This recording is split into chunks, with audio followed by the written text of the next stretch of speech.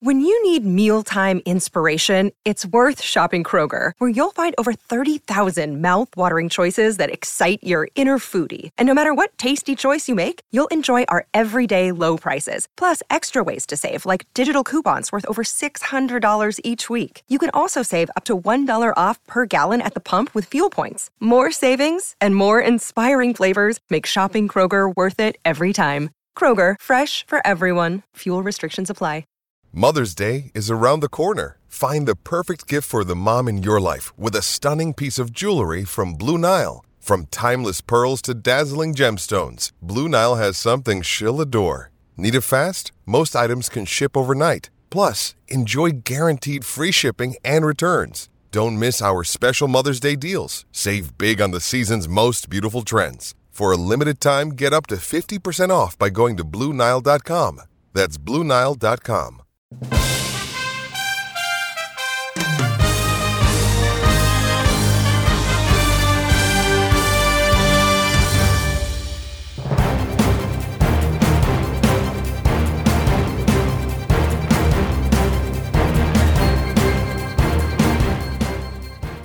Hi, I'm Rob Vanstone. Welcome to the latest edition of the Rider Rumblings video podcast. As we warned you last week, we're going to discuss various aspects of at least the early stages of the CFL's free agency period. I'm here, as always, with my Leader Post colleague, Murray McCormick. I know the subject matter is predominantly football, and that's why you're here, but I think we'd be remiss if we didn't take the first few minutes to talk about our friend Brad Horning, who died Tuesday night. He was 5 days shy of turning 53 years old. Really sad news. And Brad played for the Pats. His story is well known.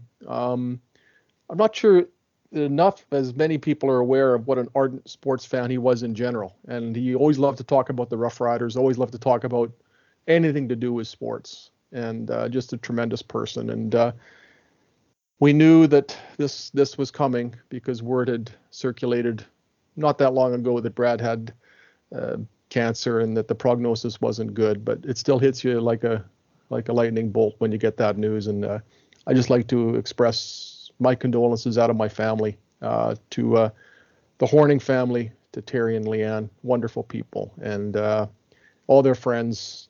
There's just a legion of people who are really sad today. There's as many people, if not more, who have been inspired by Brad Horning and the manner in which he lived his life. And I think that's an example that we can all emulate and at least try to. Brad set the bar really high. I never met Brad, but I was on the copy desk the night that accident happened. Accident, I guess we can call it now too. And I remember at the time that you didn't really know what the prognosis right after. Other you knew that it was very serious. You were at that game, Rob, weren't you? I was not at that game. I was supposed to go. I was in journalism school at the time, and I was supposed to go. And we ended up having a ton of assignments due early that week. Those dastardly professors gave us a lot of stuff to do on a Friday. And so it pretty much destroyed what plans we had for the weekend. So we didn't go. And I can honestly say it's the for only time ever that I've been glad that I wasn't at a Regina Pats game. I can't imagine what it was like March 1st, 1987 at the then Agrodome. More than 4,500 people are there. The game is delayed for 40 minutes. After Brad was hurt in the second period of that game, his dad was at the game. They saved his life on the ice. The doctors, Stan Shumlak, the Pats trainer at the time, Brad had swallowed his tongue, and Stan Shumlak was always, he basically saved Brad's life, and a lot of people did. And Brad ended up in a situation that, of course, that was horrible. But what he did with it afterwards, I think, is the lesson that we can all learn, beyond March 1st, 1987. He got a university degree, took university classes after that, got an honorary Doctor of Laws degree on June 8th, 2018. It was appropriate that it was June 8th because he wore number 8 for the Regina Pats, and that number was long ago retired by the Pats. Scouted for the Chicago Blackhawks, scouted for NHL Central Scouting. His dad was a scout with Phoenix, then Winnipeg, then Phoenix, and then with the Toronto Maple Leafs. And we lost Larry in May of 2001. He was only 55 years old, and it was cancer that claimed him as well. And, I got to know Larry really well before I got to know Brad, and just talk about like father, like son. If Larry Horning was as wonderful a man as I've ever met, and there's something to be said for lineage because Brad took after his dad. Admiral things inspiring of every part about I've seen about Brad, and my condolences to his family too. On a little happier note, I guess it's a horrible segue. Let's talk about another Pat, because he's not football, but Connor Bedard had a goal for the ages on Sunday night or Sunday afternoon. And the one we scored, I remember I was on the desk tonight. Theo Fleury scored a similar goal from the Moose Jaw Warriors. Yeah. And I won't tell you what happened. It's amazing. And he scored that goal, and I was on the copy desk that night, and two of us didn't catch that picture for some reason. No one told us that the photographer at the time. It was a Roy Antel photo. And no one had said a word to us that he had this picture. And I'll say we probably have 40 back in the day contact sheets from a game. So, but I can tell you, Bob Hughes caught up with us to discuss our myths, you might say. And that picture ended up being in the prominent place in our sports department. And I don't know where it is now, but it still was an amazing picture of Theo Fleury flicking the puck up over between his legs. But I will, because you did such an outstanding job of describing Bedard's goal. How do they compare? Well, I was at the game where Theo Fleury scored the goal. I was sitting in the bleachers behind the West goal with my friend Brett Burlock. And the Pats, they had a 10-game round robin playoff format that year. And it was if it wasn't the Pats' last game of the round robin, it was the penultimate game. And the Pats had already been eliminated from any possibility of proceeding beyond the round robin, but they still had playoff games to play. It was the silliest format. So here comes Fleury, and in his what was then is only his second season with the Warriors. You covered his first for the Moose Jaw Times Herald, and he scores this goal. I turned to Brett and I said, did he just do what I think he did? Nobody really tried trick shots back then. He was kind of the original practitioner of that stick between the legs shot. And now you see it even in shootouts sometimes. But what Connor Bedard did, I wish I'd been there for that goal in person. Even though I wasn't, it's still, it was just on TSN yesterday. That was yesterday being Tuesday, and that game was played Sunday. I think it'll be plays of the month. I think it'll be plays of the year. We'll probably be seeing that play for decades. That play will outlive us in terms of replays. Yeah. He came in on the Calgary Hitmen defenseman and put a move on him, kind of a toe drag, and basically sent the defenseman to one knee, and not easy to do to a Sutter. And then came in on the goaltender, and I talked to him yesterday about it, and he said he saw that the goalie was veering quite significantly to the left side of the crease as facing the crease. So as Connor was kind of going with him, he saw that the opening to the net was on the other side. So with his body, with his momentum carrying him to the left, he figured he had to do something to get the puck to the right. So he put the stick between the legs and flipped the puck over the goaltender and in the net. That's amazing. Wow. It's and Dante DeCarry on the radio broadcast said, I've never seen a better goal than that. And then instantly the clamor became, what does it look like? And thanks to the wonder that is Twitter and social media, it appeared very quickly on the feed. And I talked to John Paddock about it on Tuesday. He says he's seen that goal 40 or 50 times. I talked to Connor about it, and he says, I saw it. It came up on his Instagram feed, so he watched it once or twice. And I said, do you really expect me to believe that you only watched that goal once or twice? And he chuckled and he said, okay, maybe a few more times than that, but then I went on to something else. He's a very modest, nice kid. So, but man, what a goal. It was almost like he was in slow motion too. Yeah. He's flying at such a high speed, but you're watching going, oh man, he's just got such control of his body. And I'm watching this going, holy smokes. It was like, I think it was a Canuck last night. JT Miller went coast to coast and scored a goal defenseman. And it was almost like the same thing. It was like he was in slow motion compared to the other guys. And what a beautiful goal. And we've been so fortunate we get to watch Bedard for this year and probably for next year. And that goal, I hope, encourages more people to go to Pats games. I think the restrictions are being lifted, so maybe we're going to get some more bodies at sporting events. But what an amazing goal. But Rob, so much is made of the Rough Riders in this community, and I'm not trying to downplay the Rough Riders at all, but they're a big deal, and they're why we do this podcast. But you've got an opportunity for basically the next year and a half to watch someone who's going to, I think, be an elite National Hockey League player, and take advantage of that opportunity while you can, because time is we sadly discovered in the case of Brad Horning, Clark Gillies, Bernie Germain, the third former Pat to pass away in the year 2022. Time just passes so quickly. Take advantage of opportunities when you get them, and my goodness, the Pats are at home on Friday against the Calgary Hitmen, and it was against Calgary that Connor scored that goal. So who knows what he's got up his sleeve for the rematch. It's a big deal to have a player of this caliber playing junior hockey. We might not see anybody like this for a long time, if ever. My youngest daughter, in her own little manner, told me, she texted me after going to the last Pats game, says, "This Connor Bedard kid's got a pretty good future, eh, Dad?" So, yeah, he's pretty good. Yeah. So she even noticed that she's a big hockey fan, but she went to the game because there was an opportunity to see Bedard, and he's worth it. He's worth the price of admission. And I know when they put the games on TV, I remember a little while back, there was curling on, and there was a Pats game, and the Pats game went out. We all watched the Pats game. So yeah. It's good for access to have it on some TV. Curling Hall of Famer you are. Yeah, I know. I got outvoted about 9-1, and 2 I didn't even could vote yet. So I lose battles all the time. My wife wants to watch Channel 161, the Greek channel. Rob goes upstairs. Greek channel, we have the Greek channel. Channel 161 on Access. I don't even know what it's called, but I have a very proud Greek wife, and anyway. Well, let's focus on football, Rob, because people are probably wondering if we're even going to talk about it. But we might as well rumble about the Riders. The free agency period was really boring in that the preamble, which allows teams to negotiate in advance the deadline. I mean, that window kind of kills a lot of the buzz for February the 8th.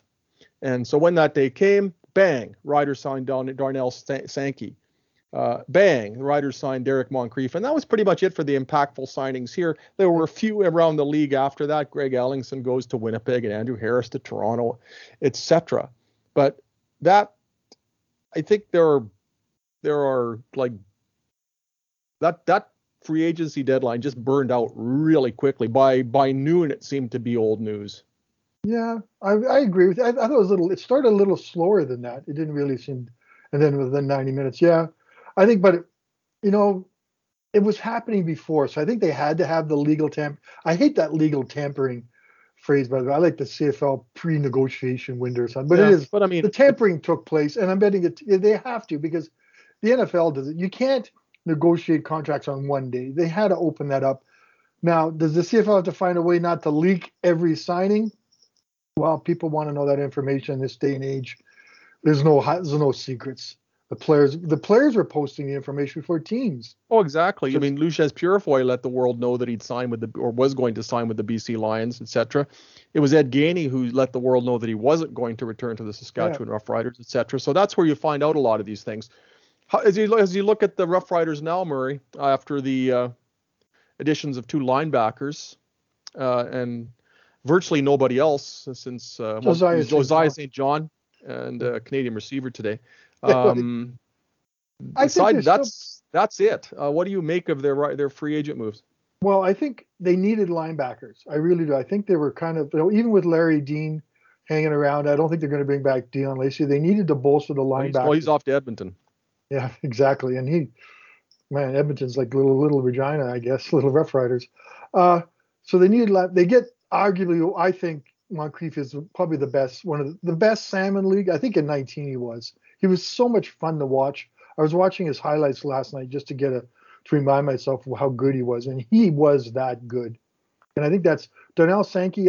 He's another great one. And I think the issue is, what do they do with these two? They got Larry Dean and Darnell Sankey. They got 2 great middle linebackers, a great Sam, and I think Micah Teitz is I think he's still going to be the weak side linebacker. So they addressed a void, and they went over the top in the void. Like, it's always a good thing to have too many good players. And I think Larry Dean, even though Jeremy O'Day mentioned yesterday that Larry Dean is fine and fully recovered from the Achilles, he's still going to be 34, I think. 34 on August 7th. 34 now, yeah, because he always does. So they got some good insurance there. They got Sankey, and Sankey kind of reminds me a little bit of back in the day of Ray Williams, a sideline to sideline linebacker, incredible leader, tough against the run. Ray Williams is always one of my favorite riders. So I think, are they a better team? A lot of the things, and O'Day mentioned this yesterday too, what gets caught up in free agency is the guys who are signing right now, and no one really looks back on what they've done to get this position. Signing Duke Williams is a big one for the Riders. I think re-signing Logan Ferland and Evan Johnson are big ones. AC Leonard for 2 years. AC Leonard for 2 years. Brett Lowther for 2 years. They do a lot of work before this big, great, chaotic, wonderfully exciting celebration of Canadian football yesterday. But a lot of the work at Calgary did a lot of its work before the free agent period.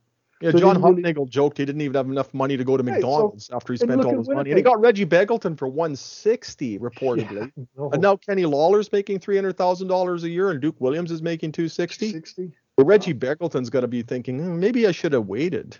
Yeah, but at the same time, if you wait, you're waiting to say, well, I don't have any money left. Here's $120. You go, yeah, but Begelton's just as good as the other two. I think he is too. Look at the Lucky Whitehead money. Boy, Reggie Begelton's better than Lucky Whitehead. But Whitehead gives you the versatility of returning kicks too, though. He does contribute, but still, how much did he get? Was he 200,000? 200. It's amazing. That's the big thing. It used to be the quarter people would load up on the quarterback money. Now it seems like the elite quarterback peak has gone from say 700 to 500 or less. Yeah. And some of that has been made up by paying receivers who probably would have made in the high 100s now into the 200s as much as 3. It seems that the market correction has been take a little bit away from the quarterbacks and give that money to their targets. Yeah, and I'm all in favor of the guys getting more money. I just find it's an interesting scenario considering what we just went through: a canceled season, a truncated season. They're fully back to 18 games. Where, let's say, if you're a normal person, your budget, you've blown out your budget, you weren't working, and you finally get work, and then you go and spend your whole first check. I kind of wonder, maybe there should be a little more restraint than, let's say, next year, kind of the way things work out. But that's naivety on my part. I know the world doesn't work that way, but you would have thought there'd been some sort of fiscal restraint shown. Well, they all work within a cap. And if you're looking at where the Grey Cup is this year in Regina, that nobody's, it would have been foolhardy and for the Rough Riders to say, well, we're going to spend closer to the floor than to the ceiling because of restraint when the Grey Cup is here this year, and they've got to pull out all the stops to get there. So if the Riders are saying they're going to spend to the cap, whatever that cap may be, because that has yet to be negotiated, which is another silly story. I think you have to think, okay, with the Rough Riders having a Grey Cup here, they are going to spend every cent they can spend. So for the other teams, they've got to think, okay, we've got to keep up with them. If you're the Edmonton Elks, you're trying to reestablish a foothold in that market. So you're not going to be Mr. Nice Guy and say we're going to spend, south of, what we can spend. You've got Chris Jones there, and you want to win right now. You've got to reestablish some credibility there. If you're the Toronto Argonauts, you've got to do something to get a buzz going in that market. So why would you underspend? You don't have to pay any of these players until opening weekend either. So that's the other side of the equation. Or bonus money. They could sign, Tom Brady and bring him out of retirement if they wanted right now. The bills don't come due until June. Well, maybe Vince Young isn't busy. That's what I initially thought when I looked at what Chris did. I remember back in 2016 during free agency, I can't remember all the guys. They had 5 big free agents signed in 2016, including Ed Gainey. I'm trying to think. There was Shamad Chambers. Yeah. There was Jones, the linebacker. Yeah. And we had this picture of all 5 of these free agents together. Kendall Lawrence, most of them bombed. Enoch Mwamba was one of them. He played pretty well for a year here. But yeah, there was a whole, I think there were like 7 of them that they signed in 2016, and the vast majority of them were absolute disasters. But Ed Gainey, it's kind of like Ed Gainey turned out to be pretty Ed Gainey was obviously the keeper in that group. But my goodness, Kendall Lawrence was gone by not long after Labor Day. Yeah, that's maybe a sign that maybe all free agent signings, the grass isn't always greener where you go. And I think a lot of players found out. I think Derek Dennis found that out when he came to the Riders at one Dustin season. Capicotti was one of those players. Yes. Ed Gainey, Kendall Lawrence, Shamad Chambers, Greg Jones. Otha Foster actually was good for a short period of time. Capicotti didn't fit Chris Curtis Jones. Steele was finished behind Darian Durant in rushing yards with the Rough Riders that year. He was actually decent when he played, but he just didn't play very much. They also signed John Childs that year, and you thought he was going to be an answer. And didn't Sean Lemon come with them too that year too? Because which of the 48 times are we talking with Sean Lemon? Yeah, I know, but I remember that Capicotti didn't fit Chris Jones's defense. Yeah, he didn't want to drop back in coverage. He wanted to get after the quarterback, and I think Sean Lemon was a little bit of the same too. If I got they had a little like it was like a philosophical thing almost. Is I can't play this. I don't want to play. I don't drop back in the coverage, and then they get Willie Jefferson. Holy smokes, linebackers or defensive linemen can play great coverage. And now for the weekly "My Dog Is Cute" segue. Isn't she the most adorable? And that's a good space to take a break. She'll just tuck her down, and we'll take a little break here, and we'll be back. A pause, if you will. Oh, a pause for the cause, and we'll be right back.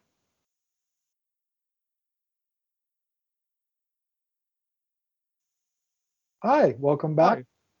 We're back. I hope you're enjoying our hockey, football rumblings. And we're talking about a lot and dog tales. You're okay?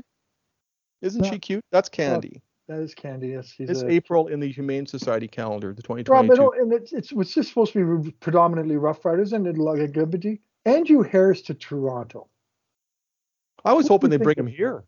I thought it'd be kind of fun. We kind of needed a personality like that. I was hoping, that would spice up the rivalry, wouldn't it? Wouldn't that have been something? And he would. It would have been a nice signing. I think Toronto. Who's going to run the ball for them this year? Who? Toronto? Who's going to be the running back this year? Well, I like to think Jamal Morrow is going to get a chance. Can he be that every down, grind out the tough yards back? He's more of a finesse back. Can he get that tough yard? And then, if he is your running back, who's your returner? I know they don't like to. Kyron Moore's not coming back. The tackles running back. I just maybe that's a Paul Jones issue. They'll bring somebody in. You would like to think you can find a running back, can't you? Well, you can probably find one that'll get you more, is at least the 4.3 yards that William Powell got. But Powell also, and we always, and he was a great blocker and he was great out of the backfield. But I think the Riders were right to move on from him. I think it's just about time. But as you say, who is going to run the ball? And so I think there really isn't a heck of a lot out there in free agency now. I think that becomes a Paul Jones issue. Just go find somebody. Somebody. Once upon a time they found Corey Sheets. Once upon a time they found George Reed. So yeah. Go. I think George found Kenton Keith. Yeah, George is long past his comeback. He could probably still get them the 4.3 yards that they got last year. and I think they kind of needed to address tackle a little bit, but other than Riker Matthews, that's where I don't think there's much. Actually, I can throw a bit of trivia there. I was at Riker Matthews' wedding in Mexico in 2019 or 2020 because we were in the same resort, which back in the day seems kind of crazy. But I kept looking at this guy thinking, man, he's an offensive lineman, but he's too small to be an NFL guy. He's got it. So I found out it was him, and we had a nice long chat. Did Nolan McMillan sign anywhere yet? No, I don't. I was going to look that up. He might be a shot, but I don't expect anything else major from the Rough Riders. They have Natty Rogers, and I think he was with the Redbacks. They did sign a tackle before free agency. Natty Rogers, we forget about. They have Taron Vaughn, who's a possibility. Well, Taron Vaughn's the solution if he's healthy. But a whole season, so he hasn't played in 2 years. And but he's what about Brent Labatt? What's the deal there? Supposedly O'Day's had some conversations with him, and he didn't really. I think he's done. I have nothing. Wasn't the TSN that was pretty much saying that he's done? Yeah, well, everyone's been saying that. He's done. I mean, face it. I mean, he barely played in 2019. He's 36 years old by the time this season gets going. I mean, and they've groomed the successor to that position. Yeah. Logan Ferland is back. So, and you hate to say suddenly you bring Brendan Labatt back, and what do you do? What does that do to your salary structure? Yeah, so he's not a tremendous player, tremendous guy, but I just can't see a scenario where it's logical for him to return. it's one of those questions you have to ask O'Day, but I'm always kind of going, I know he's going to get kind of look at you because here comes the old Labatt question. And in case he says, yeah, he's coming back or he's made a decision, I think the decision is going to be ultimately up to Labatt and the riders too. As you said, they have Logan Ferland, who's played very well in replacing Labatt. So they don't really need him unless Brendan can play tackle, but I think he's a better guard. That's a tall order at 36 years of age, coming especially off with the way the defensive ends are now. You know, I just don't. I next stop Hall of Fame for Brendan Labatt, but I'm just not sure how it works in this year. If they can make that work and if he can somehow turn back the clock, great. But I'd be very surprised. I look at the rest of the offense. They really needed Duke Williams, and that was I think the big signing of anybody. I mean, with the possible exception of AC Leonard, especially with Jonathan Woodard now leaving for the National Football League. Getting AC Leonard for 2 years was big, but had they not signed Duke Williams, take a look at their receiving core. Braden Lennius off to the National Football League. Kyran Moore probably won't play until around mid-season. Shaq Evans coming off an off year. So is there anybody who's money in the bank for the entire season if they don't sign Duke Williams? That was massive. But then look what he did for that offense. It's not like they became, an aerial circus when they got him, but at least they started erecting the tent for the circus when Duke Williams showed up. Before that, the passing game was virtually non-existent. But when you say all those, when you list those issues with Evans and Moore and Lace, those are just concerns. Before they were huge question marks, but Williams has kind of covered everything kind of covered all the issues because he's going to be that type of player. Right, for 18 games with Cody, they're going to have a whole training camp together. Yeah. Whatever training camp is going to be like. I'm assuming it's a normal world come 2022. Well, according to the provincial government, it is. Yeah, I thought it was over yesterday. Well, facetiously saying that. It's not over, so I don't know if we want to get into that. We're going into politics, but I had to throw that on Wear a mask. Anyway, I won't do with that. But Duke Williams kind of just makes the receiving core that much better. And obviously he does. And they had to spend the money for him. I think, imagine the furor around this Grey Cup drive if they didn't have him. People say the riders aren't trying to get to the Grey Cup in their hometown. And we were hearing that. I mean, because he hadn't re-signed leading up to the free agency window or for the better part of it, you were hearing, what's O'Day doing? And even after they did sign Duke Williams, you're still hearing, well, why'd they let Ed Gainey go? Why did they let Lucius Purifoy go? Why'd they let Dion Lacey go? Why'd they let Micah Johnson go? What bothers me is I don't think there's much second guessing for why they let John Ryan go. It just seems to be too dismissive on the part of everybody. This is a Regina-born guy, and I went on this tangent last week too. It's a Regina-born guy who belongs in the Canadian Football Hall of Fame if they ever change their ridiculous criteria that basically disqualifies somebody who's had a long career in the National Football League. Regina-born guy who's won a Super Bowl, comes back here, gives back to the community, punts tremendously for them for 2 years, and then suddenly he's tossed aside like yesterday's garbage for a global player who bombed in the playoffs. And it's just like, oh well, and it seems to be like, oh well, he's too old. Oh, he was fading. He's cheaper. The global player is cheaper. It's just like, John Ryan, yesterday's news. How unfair is that? I just think across the board he needs to be given his due. And it's very similar with the Andrew Harris scenario too, though. Yeah. Look, where would the Blue Bombers be without Andrew Harris? Probably in Winnipeg. Probably maybe. With the resurgence was Andrew Harris. It was time. There are others too, but he was just everything. He's everything to the community. Winnipeg-born boy, man. Everything you'd possibly want in a player, other than except for the little drug problem, the little not positive drug test, but that's okay. We got over it. But it's a heartless business. It really is, and it comes down to you have to make those decisions, and the riders make the decision. And as I say, we can go on about the global initiative. I bet you before you and I ever hang them up, it'd be all global punters by the time we move on. Because I just hope they don't want global sports writers. If you find a guy like Cody Grace, man, he's a major league NFL caliber punter with Calgary, and you get some really good ones. And Corey Vedrick was pretty good in the regular season. I don't think there was a big issue there, but What did he kick in that West Final, Rob? His average? A gargantuan 29.5 yards per punt. There were only 4 punts though. Only Which 4. is amazing when you consider the travails of the offense this year or last year. They only had to punt 4 times in the West Final. They got 6 turnovers and they still didn't win it. I think we dealt with that in a previous podcast. How do you look at that? I'm curious, Murph. How do you look at the defensive line now? Suddenly Jonathan Woodard is gone.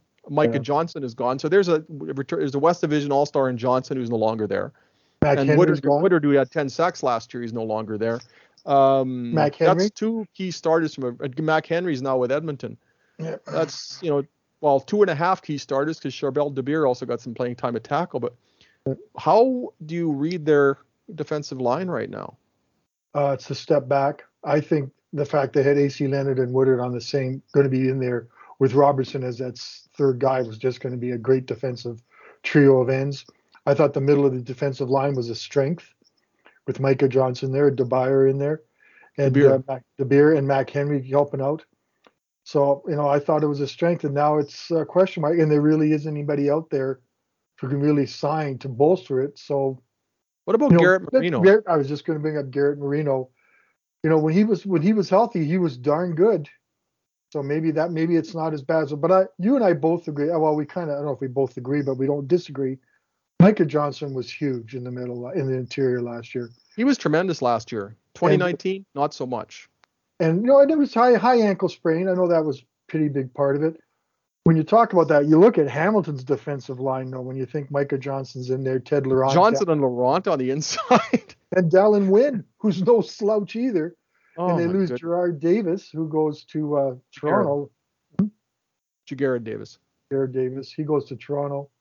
And, there's still going to be an amazing defensive line. It's just going to be fun to watch in the East. It's interesting, we're going back for this. If you look at the teams who had the biggest impact or the busiest in free agency, were the 3 teams that missed the playoffs, BC, Edmonton, and Ottawa. They had to rebuild. Like, I think Ottawa, I meant to count it up. Sorry, folks. I think they signed 15 guys yesterday. The list goes on and on and on and on. And they get a quarterback, they get a running back, they get a great receiver, they get a couple of some more offensive linemen than I've ever seen. That's the second biggest infusion of people into Ottawa lately since the Truckers. Sorry. Maybe they have their convoy of free agents. Sorry. Okay. I'm trying to throw some topical humor in there today. But okay. It's not getting political. But I mean, the big one there is Mazzoli. And Mazzoli is huge. And then police wanted a quarterback like that to work with. There's rumors out there that Matt Nichols is going to retire, which we'll have to see what happens. I thought he retired midway through a game last year. The Riders didn't address their backup quarterback, I don't think. And they still haven't. Trevor Harris signed. I don't think he was ever an option as a backup quarterback. Trevor Harris signed with Montreal. I'm surprised he signed with Montreal. I think there's places he can get a lot more playing time than Montreal. Well, Brendan Adams had to prove to stay healthy. He missed half of the season last year with that shoulder injury.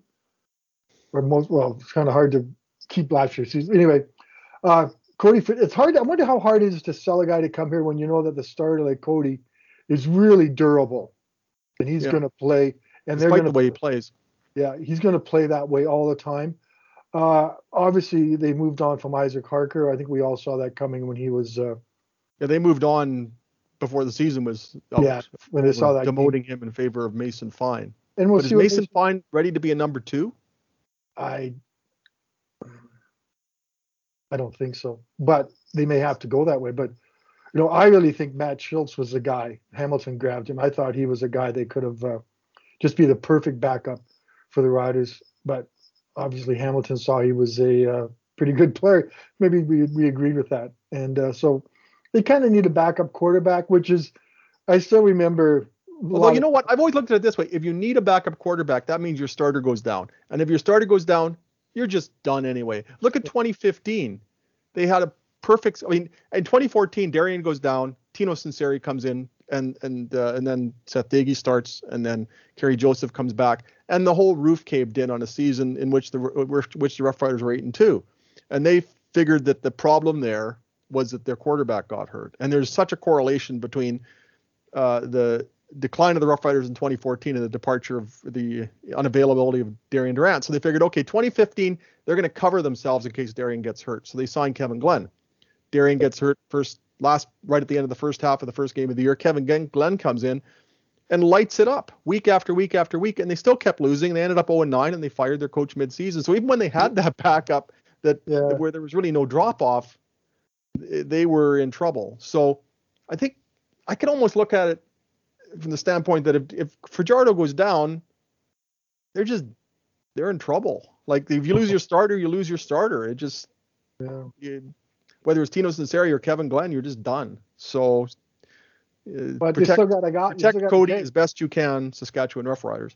Yeah, but you still got to carry one because you got to have someone else throwing balls, and you have to have that third string quarterback. And Paxton Lynch's name is still out there, but unless he's been vaccinated, he's not coming back. And I don't think he's coming. Unless he's Vaxton Lynch, he's not coming back here. Sorry. That's it. But I don't think he's coming back. We don't know till when things happen. But it was a long, chaotic day yesterday. It was so cool to watch everything happen. Like kind of free agency day is a little different than the draft day and stuff. There's actually things you can see teams changing. The CFL draft is exciting to watch these kids coming into the CFL, but you don't see the immediate impact because usually it takes them a while. What's exciting about the CFL draft? Nothing. Who's this offensive lineman? I've never heard of him before. Who's that offensive lineman? I've never heard of him before. Yeah, so really there's nothing about the draft, and people say they should do more with the draft. I think they do enough with it. Noah Picton wins the Heck Crichton. Let's not draft him at all. Yeah, exactly. Yeah, you win what a great concept the CFL draft is. Not even give them a chance. Yeah, it must be tough being in that position. But that creates a nice little connection to the BC Lions, who have Nathan North. Interesting. And now they got Michael O'Connor, who I've always been, for some reason, after watching him play in UBC and seeing more U Sports game, a big fan of. I think he can play. I saw him at UBC too. Yeah. And I think he can play. I think he's a guy. So now they have 2 Canadian quarterbacks. Wonderful for them, and not a single benefit other than you have 2 Canadian quarterbacks. Well, Dave Naylor tweeted yesterday that they have changed that rule, and you now get credit for starting a Canadian if he happens to be a quarterback. So it does have an impact on the ratio now. I had heard it said in other forums that there was still the Brandon Bridge scenario in place where the Riders didn't get credit for starting a Canadian. But Dave tweeted yesterday, and I hope I haven't got it wrong, that is actually part of either the CBA or amended CBA, and so the Lions will get credit for. They want to bring it into the CBA. If he starts a quarterback. Sorry, they want to bring it into the CBA. I don't think it's part of it yet. Because there's a new CBA coming up, Rob. Why don't you rumble? And I'm going to check Dave's Twitter account because I'm pretty sure he refuted something that was said. I still remember when game 1 of the season last year when the BC Lions came here and Nathan was the starting quarterback, even though Mike Riley was supposed to be the starter, and he looked a little uncomfortable to say the very least. But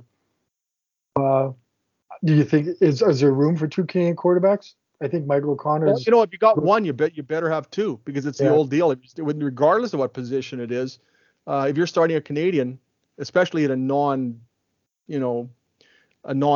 position, you need a backup. That's always been one of the deals with Canadian running backs. If you've got a starting Canadian running back, you need to cover yourself with one right behind him. So that's Winnipeg probably did a good job with factors into what they're doing there. Winnipeg did a good job with that with Brady Oliveira and Johnny Augustine. And that's why Andrew Harris is a Argonaut. Yes. But, I'm still looking for Dave's. What do you make of the Riders secondary, Mur? With Purify, I realize Purify can play many positions, but most of the time with the Rough Riders, he's a defensive halfback. So he's gone, and Ed Gainey's gone. The CFL's passing games are generally oriented towards slot backs, and you've suddenly lost the 2 veteran.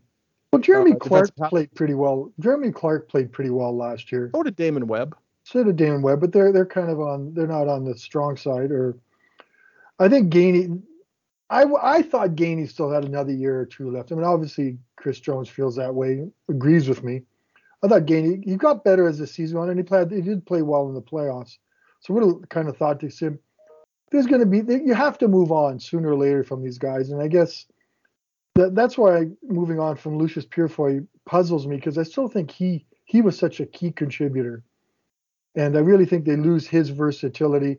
But maybe Jay Dearborn, when he comes back from the Olympics, can possibly be that kind of versatile guy. He, other than getting that stinger late in the season, he played pretty well. So I found the Twitter exchange from yesterday. Somebody named Matt, Doormat95, said on Twitter, seriously think the CFL needs to allow Canadian quarterbacks to count toward the starting ratio. It would be a great step in truly making our game Canadian being in quotes. And Dave's response was, they did in the latest CBA. It's already in the roster rules. So there. Interesting how nobody if Dave knows Naylor that, said though. it's got to be true. Dave Naylor and Dickie Dunn. So interesting that nobody has heard of it. Eh? Yeah, I'd never heard of it until you saw that. Well, if somebody's going to know, it's going to be Dave Naylor.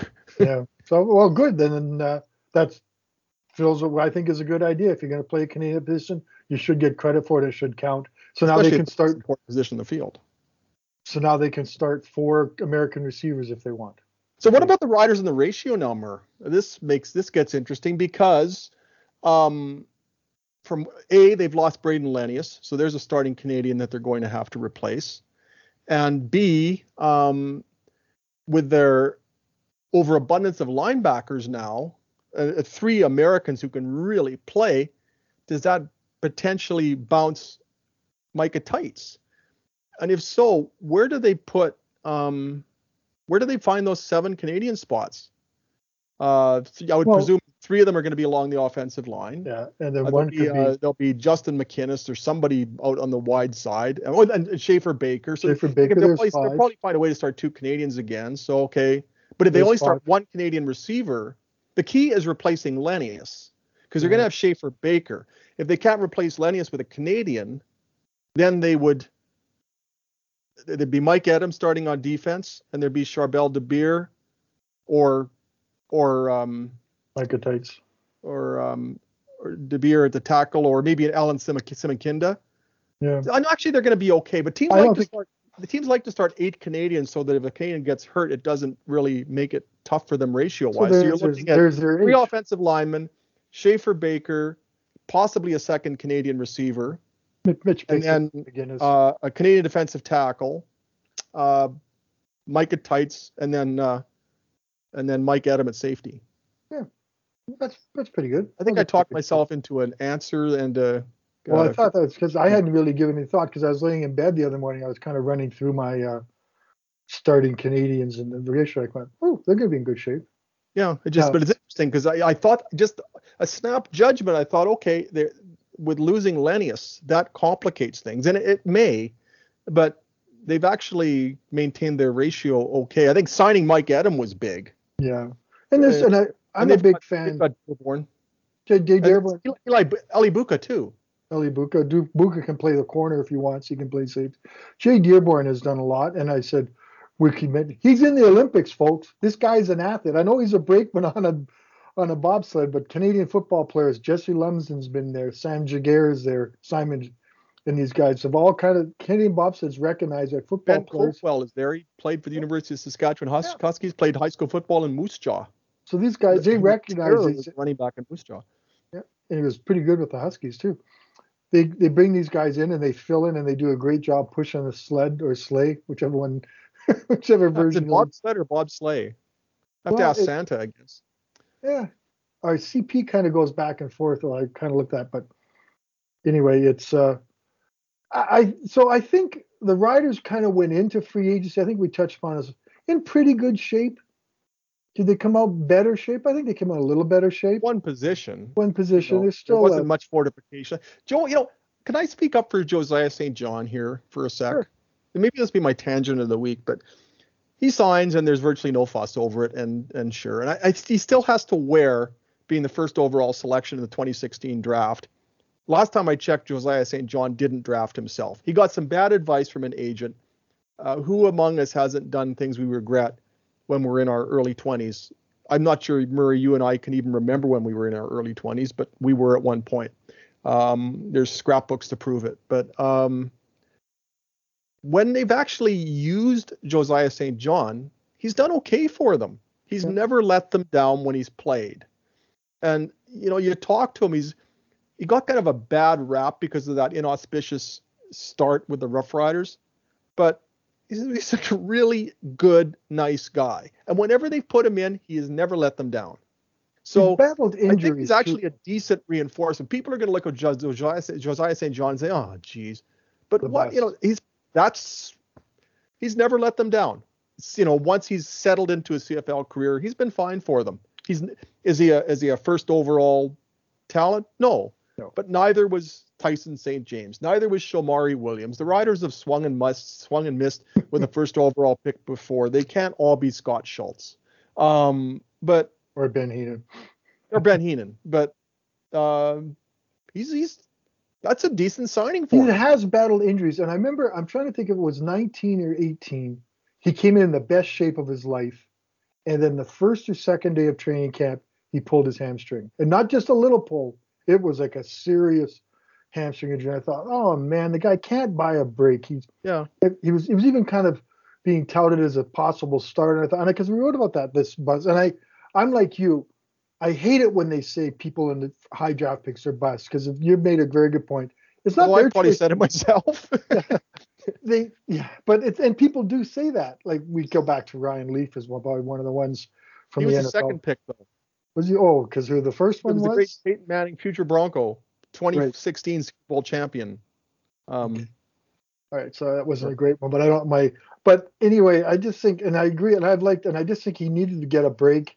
And, re-sign him. People forget that you need bodies. You need good bodies, and he's a great sixth offensive lineman. Dresses, you can go in there and play almost any position. So, yeah, that's. I'm glad you pointed. That's one of those signings that people say, oh, yeah, big deal. But he maybe turn out to be could be a good contributor in an 18-game season. So, yeah, I'm with you. Hopefully there is an 18-game season again. Oh, I'm hoping. Wouldn't that be nice? Haven't heard those rumors. So I don't anticipate the Riders being too busy down the stretch. There may be some names that might pop up that they'll say, yeah, we'll sign him. It was so like the window is just compacted everything into this one big. The window has become a porthole, right? Yeah. So it all happens that quickly, and now we move on to, they give you terms and signings and whatnot. So. What about Wesley Lewis? The Riders signed him today. He's a national receiver. And what intrigued me there, after realizing that there was in fact a Wesley Lewis on this planet, was that he's 6'5", 218, which dimensions wise reminds me quite a bit of one Braden Lennius. So are they looking? Is that an indication that they have that body type, that template, that Lennius type model in mind for a starting receiver position, and it's just a matter of finding somebody to fill it? And if so, I mean, Wesley Lewis certainly has those dimensions, and Justin McInnis is 6'6". Yeah. So does that become part of the equation?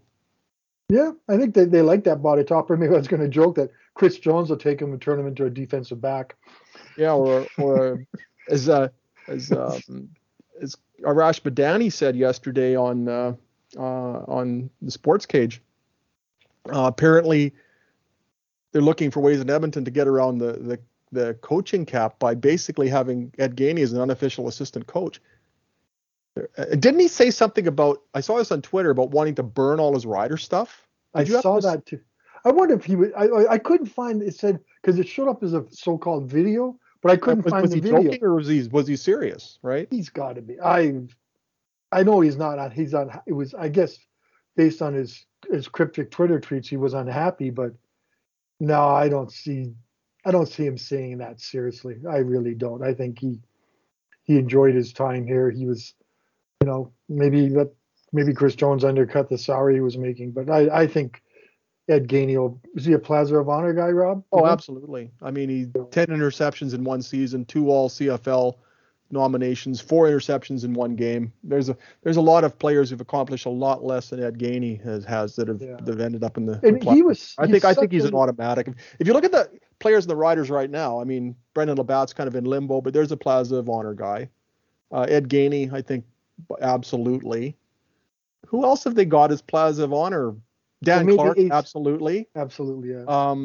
AC Leonard, maybe? No, he's not. AC Leonard, another big year, and he's certainly in that conversation. Shaq Evans, another big year, and he's certainly in that conversation. Kyran Moore, if he can string together a nice 3 or 4 season run. But they're not there now. They aren't there right now. Cody Fajardo, Absolutely. Another good year, and I think Cody Fajardo was in the conversation. Glenn Dobbs and Kerry Joseph both played basically 2 years with the Rough Riders, and a fraction of a third, and got in the Plaza. So Cody Fajardo is definitely someone worth discussing down the road. What about elsewhere on that roster? Nick Marshall, I think, is definitely starting to build a nice Plaza of Honor resume. The All-Star He's got award 4 helps. interception return touchdowns in his career, as many as Ken McEachern, who was an easy Plaza of Honor inductee. So I don't know how we had our Plaza of Honor meeting last weekend, so I've got that on the brain. Oh, okay. That's good to have something on your brain besides your dog or your I dog. love my dog. Or your dog. Do you ever think about your dog? You ever posted any pictures of her? That's I only tweeted 2 pictures and a video of her yesterday. So you okay? Oh, I love her. Anyway, we should probably end this now that I'm talking about my dog. Yes. Whose name is Candy, and she's beautiful. We'll end it with, I know we touched upon it last week. The weekend's here, the best weekend in football, or the best weekend in sports. The Saskatchewan Tankard's on. No. The Super Bowl is. I've watched many. Who's going to win the Super Bowl, Murr? Well, that's a tough one. Last week, I think I picked the Rams. And this week, I don't know. As I said, as a diehard Steelers fan, it's really hard to cheer for someone from your own conference, but let's go Bengals. I'm thinking I like Joe Burrow, and former Ryder Neglister. I know. So his father played against the Rough Riders 6 times in the CFL, 4 times with Montreal and twice with Calgary. And he intercepted Lloyd Patterson while playing for Montreal in September of 1979, and had an 11-yard punt return against the Riders in 1978. Joe Burrow looks like fun. He's dressed, he dresses well. He acts kind of goofy. He's not that sort of business-like man that Tom Brady is, or even Matt Stafford is. Matt Stafford looks like he's kind of fun too. You look at the Super Bowl though; it's a nice matchup because it's a good news story either way. If Cincinnati wins, it's Wes Cates, ex-Rough Rider. Speaking in the Plaza of Honor, Wes Cates is a Cincinnati Bengals fan. He's from Ohio. And Sawyer Bittner, former Rough Rider, former Regina Thunder, University of Ottawa, and University of Regina Rams quarterback of Moose Jaw, former Moose Jaw Peacock quarterback. He's a Bengals fan, so I can now say I know 2 of them. But that's a wonderful story of the Bengals. Just get them getting to the Super Bowl is cool. Yeah. If they win, great story. If the Rams win, Matthew Stafford being rescued from Detroit. I've got a rescued dog. Matthew Stafford's a rescued quarterback, and that's a really cool story. So it's nice to have a Super Bowl without Tom Brady or the New England Patriots. At least there's something fresh about it. I just wish there hadn't been so many Super Bowls without Denver lately. Well, I know your pain. And the Tankard's on too. So who's going to win the Tankard? Well, Dunstone? I think Dunstone. Sounds like Vanstone. I think Dunstone and Flash are there. And it's not saying anything about the teams, but there's a changing of the guard in curling, all the old guard. It's changing to the free guard? Yeah, the free guard zone. I was looking at the rosters, and I've written more about the kids' dads and the players' dads and grandparents than I have about anybody in the field. I covered junior hockey for 30 years. Jamie Heward's kid is playing. Mike Sillinger's kid's in the National Hockey League, etc. It's just great to look at that, and I'm reading going, holy smokes, these kids are just kids. He's a grandfather now. I can't believe that Todd Holt of the Swift Current Broncos, I remember when he was 16 years old, this little guy, and now he's a grandfather. Yeah. So are you. So am I. But and even like you look at the Scotties on the weekend, Mark Lang is there with Penny Barker's team, and I covered Mark Lang as the coach, as a curler, as a Tankard winner and stuff. So yeah, we're getting older and we're covering more and more people, and unfortunately, and I'm going to make a little bit of a rant here, the beats like curling and high school sports where you develop these long-term relationships just aren't as prevalent anymore because we just don't have the staff to cover it. And that's kind of sad that we don't get to, because when I went to cover that outdoor curling game on the weekend, it was like a reunion. Man, I hadn't seen these people for 10 or 15 years, like Ben said. And it was so much fun. It was such a great heartwarming moment. And except for the fact that I did the stairs 4 times, and I haven't been as active enough as I need to be in COVID, so I have sore legs, but that's okay. But what a great event. And Frost Regina, we'll throw that out there. I know we're supposed to leave. It's another great event and good family event. It was so cool to see all the families at Coronation Park and all the people there just watching curling and having a great time. And what a great idea! And let's hope it's an annual event that people will support. And and keep bringing back Iceville. Elvis Stoico's in town Friday. I'm going to be talking to Elvis Stoico as part of a media availability. So what we have here, Mur, is a landmark Rider Rumblings, which we started with hockey. We've also mentioned various levels of hockey. We mentioned figure skating. We mentioned different football leagues. We mentioned curling. So I think this as far as breadth goes, I think we've certainly outdone ourselves here. Did we mention your dog? Argue that it's bad breadth, but did we mention your dog? And we mentioned the dog. All right, so, we have. All right, so how about we send us out here? Diversified Rider Rumblings. Send us out. I'm now going to send us off in fine style with elocution. I hope. I've just jinxed myself. If you enjoy the podcast, please leave a review and a 5-star rating. It helps us grow the podcast. You can subscribe to the show on Apple Podcasts, Google Podcasts, Spotify, Stitcher, or wherever you get your podcasts. So now for the big conclusion. If you'd like to send us a question, you can email me. My name's Rob Vanstone. My dog is Candy, and I'm at rvanstone@postmedia.com, and we'll read it on the show. You can follow me on Twitter at Rob Vanstone, or you can follow Murray on Twitter for actual information and non-canine photos at MurrayLP. Nailed it, Murr. Not a single stutter, not a single or a single I don't know when we'll be back, but we will be back. Yeah, we will do the subsequent Rider Rumblings podcasts as events warrant until there's scheduled events such as the CFL draft or what have you. They'll be somewhat intermittent for the remainder of the off season, and then once training camp gets going in mid-May, rookie camp starts I think May 11th. We will be back into this, and it will be very nice to do a full season of Rider Rumblings for the first time since 2019. So for Murray McCormick, I'm Rob Vanstone, and thank you for all your time today and for indulging us as we talk about everything except egg toss and kayaking. Take care, stay safe, and thanks for your time today. See you, Candy.